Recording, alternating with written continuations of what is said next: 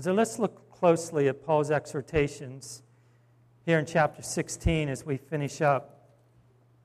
Now about the collection for God's people. So all of this now he's talking about money. For what I told the Galatian churches to do, verse 2, on the first day of every week, each one of you should set aside a sum of money in keeping with his income, saving it up so that when I come, no collection will have to be made. Then when I arrive, I'll give letters of introduction to the men you approve and send them on their gift or with your gift to Jerusalem. If it seems advisable for me to go also, they will accompany me. So now this is what the problem was as we come to the end. God was calling this church to give money to the church of the believers in Jerusalem. And Jerusalem was going through a hard time. There was actually a drought in the land. There was not a lot of food. There was not a lot of money. And what God was doing is he was asking the Gentile churches to collect money for the Jew. And the Jew had looked down on the Gentiles as dogs. And in fact, they had a lot of problems with Gentiles coming to the Lord and being included in the kingdom of God. But God doesn't really, that doesn't matter to the Lord because the Lord just wants to minister to his children. And what he was doing was he was getting Paul to have churches gather money together to help the believers in Jerusalem. And what's interesting, we just finished up the book of Joel on Wednesday night. And in chapter 3, it talks about when Jesus comes down and when he establishes his kingdom in Jerusalem and rules for the millennial reign, there's going to be a steady flow of water that comes out from the Mount of Olives to replenish the land of Israel so they'll never have a drought again. This land is always struggling with their need for water. Well, here back then, they were in a severe drought and it was affecting them severely. So what Paul says is, listen, gather some money together so that they may be blessed. And we know from creation, actually from the time of Cain and Abel, that they gave to the Lord as thanksgiving. And it says, in the course of time, Cain brought some of the fruits of soil as an offering to the Lord, but Abel brought fat portions from some of the firstborn of the flock. And so we know that they would bring to the Lord to give. And so what Paul was doing was teaching them the principle of giving to the Lord. And so his intent, obviously, was giving in a way that pleases the Lord. And he was alluding to this, obviously, this giving practice because this church was in need. And so a couple things he emphasizes here. I'm not going to spend a lot of time. Notice that he emphasizes consistent giving. He says, on the first day of every week, each one of you should set a sum of money in keeping with what? His income. And so the Lord kind of sets a precedent about giving. And he said, in the beginning of every week, when you go into church, give. But each one should give according to what their income is. And so really, he's given this directive of weekly giving. And so apparently, like I said, they were going through a rough go of it. In Acts 11:28, about Israel, or Jerusalem, one of them named Agabus stood up and through the Spirit predicted that a severe famine would spread over the entire Roman world. And this happened during the reign of Claudius. And so money was obviously collected to help those who were in need. And obviously Paul said to set aside as each one is able to do it. And then he said, I will appoint certain men to give that money to them. And so he's emphasizing good stewardship. And he said, when I arrive, I'll give letters of introduction to the men you approve and send them with your gift to Jerusalem. So Paul was being very careful with the money that was to be taken to Jerusalem. And that's all I'm going to say about giving. We're going to move on. And this is what he says then as we move on. And he said, let's finish with emphasizing. And what I'd like to do now, before we get into the rest of it, is actually read down through the chapter. And what I want to do is I want to emphasize two verses, verses 13 and 14. But let's just kind of read down through as we go through this, starting in verse 5. And after I go to Macedonia, I'll come to you, for I'll be going through Macedonia. Perhaps I'll stay with you a while or even spend a winter so that you can help me on my journey wherever I go. And I do not want to see you now and make only a passing visit. I hope to spend some time with you, if the Lord permits, but I'll stay on at Ephesus until Pentecost. And we know that Pentecost came 50 days after Passover, which would have been in June, because a great door of effective work is open to me, and there are many who oppose me. If Timothy comes, see to it that he has nothing to fear while he is with you, for he's carrying on the work of the Lord, just as I am. No one then should refuse to accept him. Send him on his way in peace so that he may be returned to me. I'm expecting him along with the brothers. Now about our brother Apollos. Now this is what I find interesting. They were arguing among themselves who was the greatest, and one of those they were arguing was Apollos. Now Apollos, if you look in the book of Acts, was a great speaker. He was one of those he was a very intelligent man, no doubt. He was tall. He was probably a good-looking guy. He was one of those who carried himself really well. And when he went into the church, they were all like, man, this guy is super awesome and he's great. But what I find interesting is that Paul is not intimidated whatsoever about what they were saying about that man. In fact, he says this, now about our brother Apollos, I strongly urged him to go to you with the brothers. He was quite unwilling to go now, but he'll go when he has the opportunity. And so he's saying, hey, listen, I'm going to send Paul to you because he's really a good speaker. He really knows the scriptures, and I just want him to bless you. And so at that time, I think that they probably dealt with their, arguing who was the greatest. And then he goes on in verse 13, and this is what I want to emphasize as we go down through. And so I just wanted to kind of read that because we're going verse by verse. And this is what's important.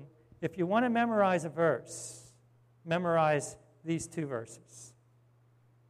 Easy enough. Those of you say, I can't memorize, I don't buy it.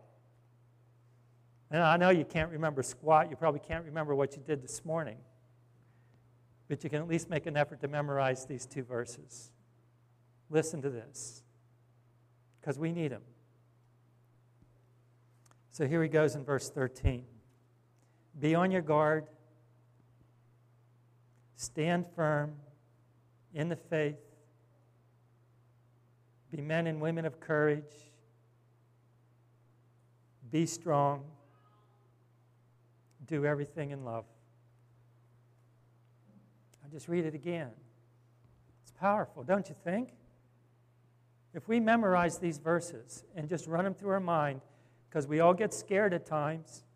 We all get to wondering what's going to happen at times. There are things that come our way that we don't quite know what to do with. And this is what the Lord wants to bring to mind when we're in the midst of all that. And I'll read it again. He said, be on your guard. Stand firm in the faith.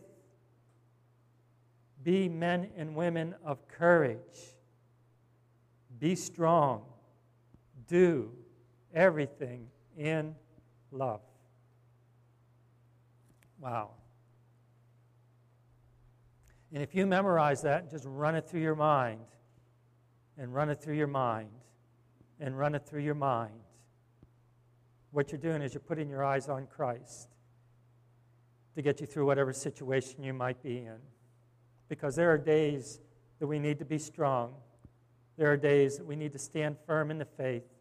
There are days where we need to be men and women of courage.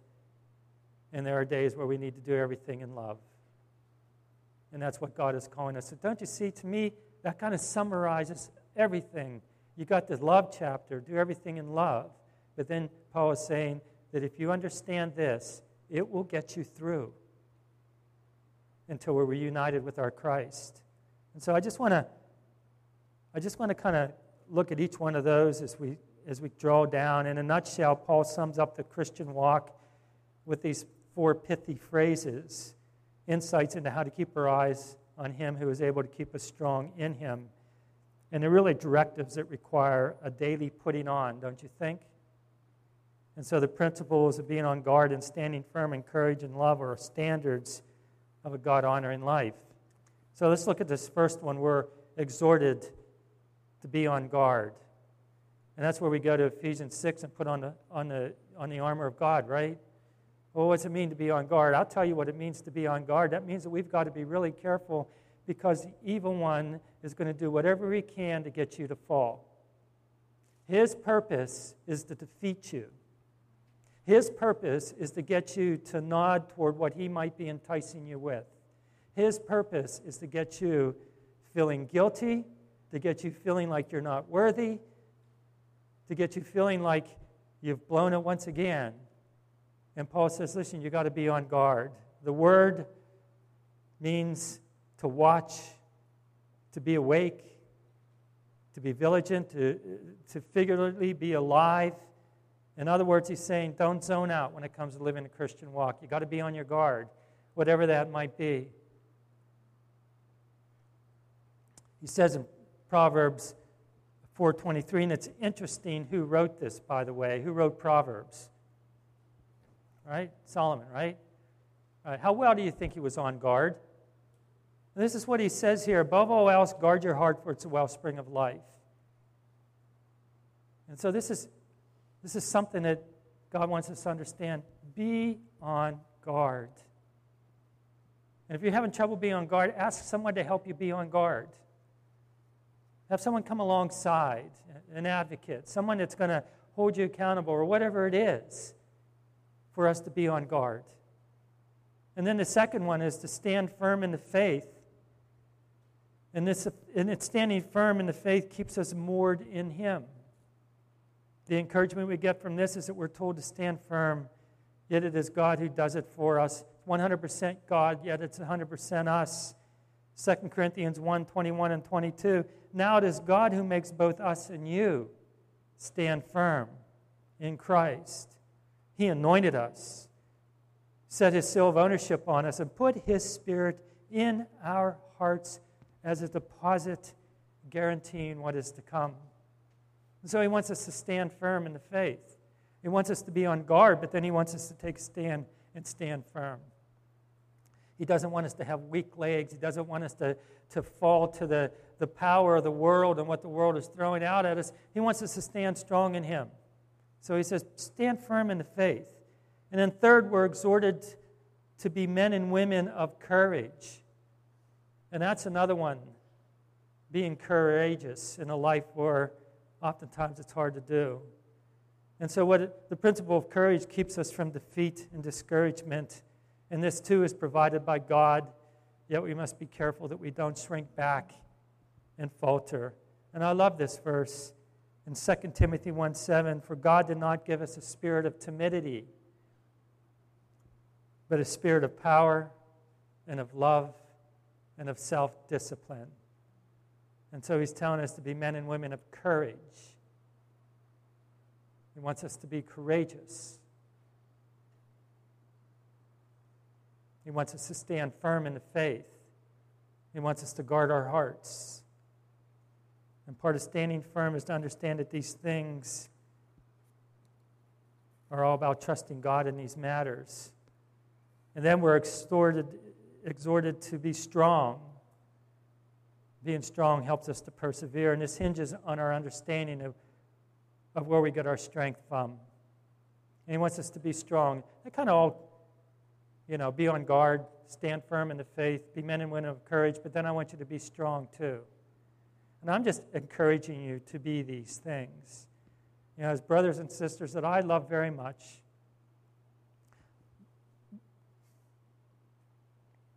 my church family. Really. And I want us all to be strong in the Lord. I want us all to guard ourselves. I want us to stand firm in the faith. I want us to be courageous. I want us to be a church like that. And I want us to come alongside one another and exhort one another along these lines, because we've got to help one another get through this life. And it's like when we live our doors as this special time that we have together, it's precious. When we walk out the door, we're walking out into Satan's world. And it's a nasty world. And here we are, but we're guarded and protected by Jesus Christ Himself. And so we walk up, but here at least we can gather together and feel safe here. And we can gather together and know that we'll be treated well, and that we'll be respected, and that we can exhort one another along these lines as we go out into this world. And then last, and I love it, we're exhorted to do everything in love. And is that asking too much when you think about it? And of course, what kind of love is he talking about? Agape love, a love that serves one another. And I love it, 1 Corinthians 14:1, follow the way of love. And this is something that God continually emphasizes to be among his children. And principle in itself makes for, I believe, a joyful and encouraging existence, not only for us, but also for others. And that is what it means to keep our eyes on Christ. And I'll read those verses once again, and then I'll close out with reading the rest of the chapter. It says, be on guard, stand firm in the faith, be men and women of courage, be strong, do everything in love. And now we're going to finish out reading the chapter. And you know that the household of Stephanas were the first converts in Achaia, and they have devoted themselves to the service of the saints. Don't you love it? They get saved, and all they want to do is serve the saints. And I urge you, brothers, to submit to such as these and to everyone who joins in the work and labors at it. In other words, let them serve and submit to what they're doing. I was glad when Stephanas and Fortunatus or whatever, Fortunatus, and I hate these words sometimes, and Achaicus arrived. You know, one of the things, I don't know what it is, maybe it was the way I was raised with, I'm not going to make excuses. I just have problems with some of this stuff because they have supplied what was lacking from you. For they refreshed my spirit and yours also. Such men deserve recognition. And you just get from this that there were people just wanting to serve the Lord and do whatever they could to serve Christ. And then he gives final greetings here in verse 19. The church and province of Asia send you greetings. Aquila and Priscilla greet you warmly in the Lord, and so does the church that meets at their house. And all the brothers here send you greetings and greet one another with a holy kiss. And I am so glad that the times have changed. Because there ain't nobody going to come up and give me a holy kiss. Fist bump, yeah. Can you... There are some parts of Scripture we're not to take literally. And I, Paul, write this greeting in my own hand. Verse 20, if anyone does not, and I love this too about him because he is just so to the point. Oh, we live in such a PC, don't say this. He is just to the point. This is what he says, if anyone does not love the Lord, a curse on him. Anathema in the original language. Anathema, Maranatha. Come, O Lord. Original language. Anathema to those who don't love the Lord, but we who do, Maranatha. Come, Lord Jesus. Doesn't it conjure up this excitement, this passion for the Christian walk, this desire to live for Him well, this desire to be on our guard and stand firm in the faith and to be courageous, do everything in love, to be strong. Maranatha, he says. You can just see it. I can just imagine the pen went deeply into this scroll as he was writing. And then he says this, the grace of the Lord Jesus be with you. My love to all of you in Christ Jesus. Amen. And that concludes the book of 1 Corinthians. And I'll say this as we close in song. I'll say the same thing. My love to all of you in Christ Jesus. Amen. Let us be a church of love.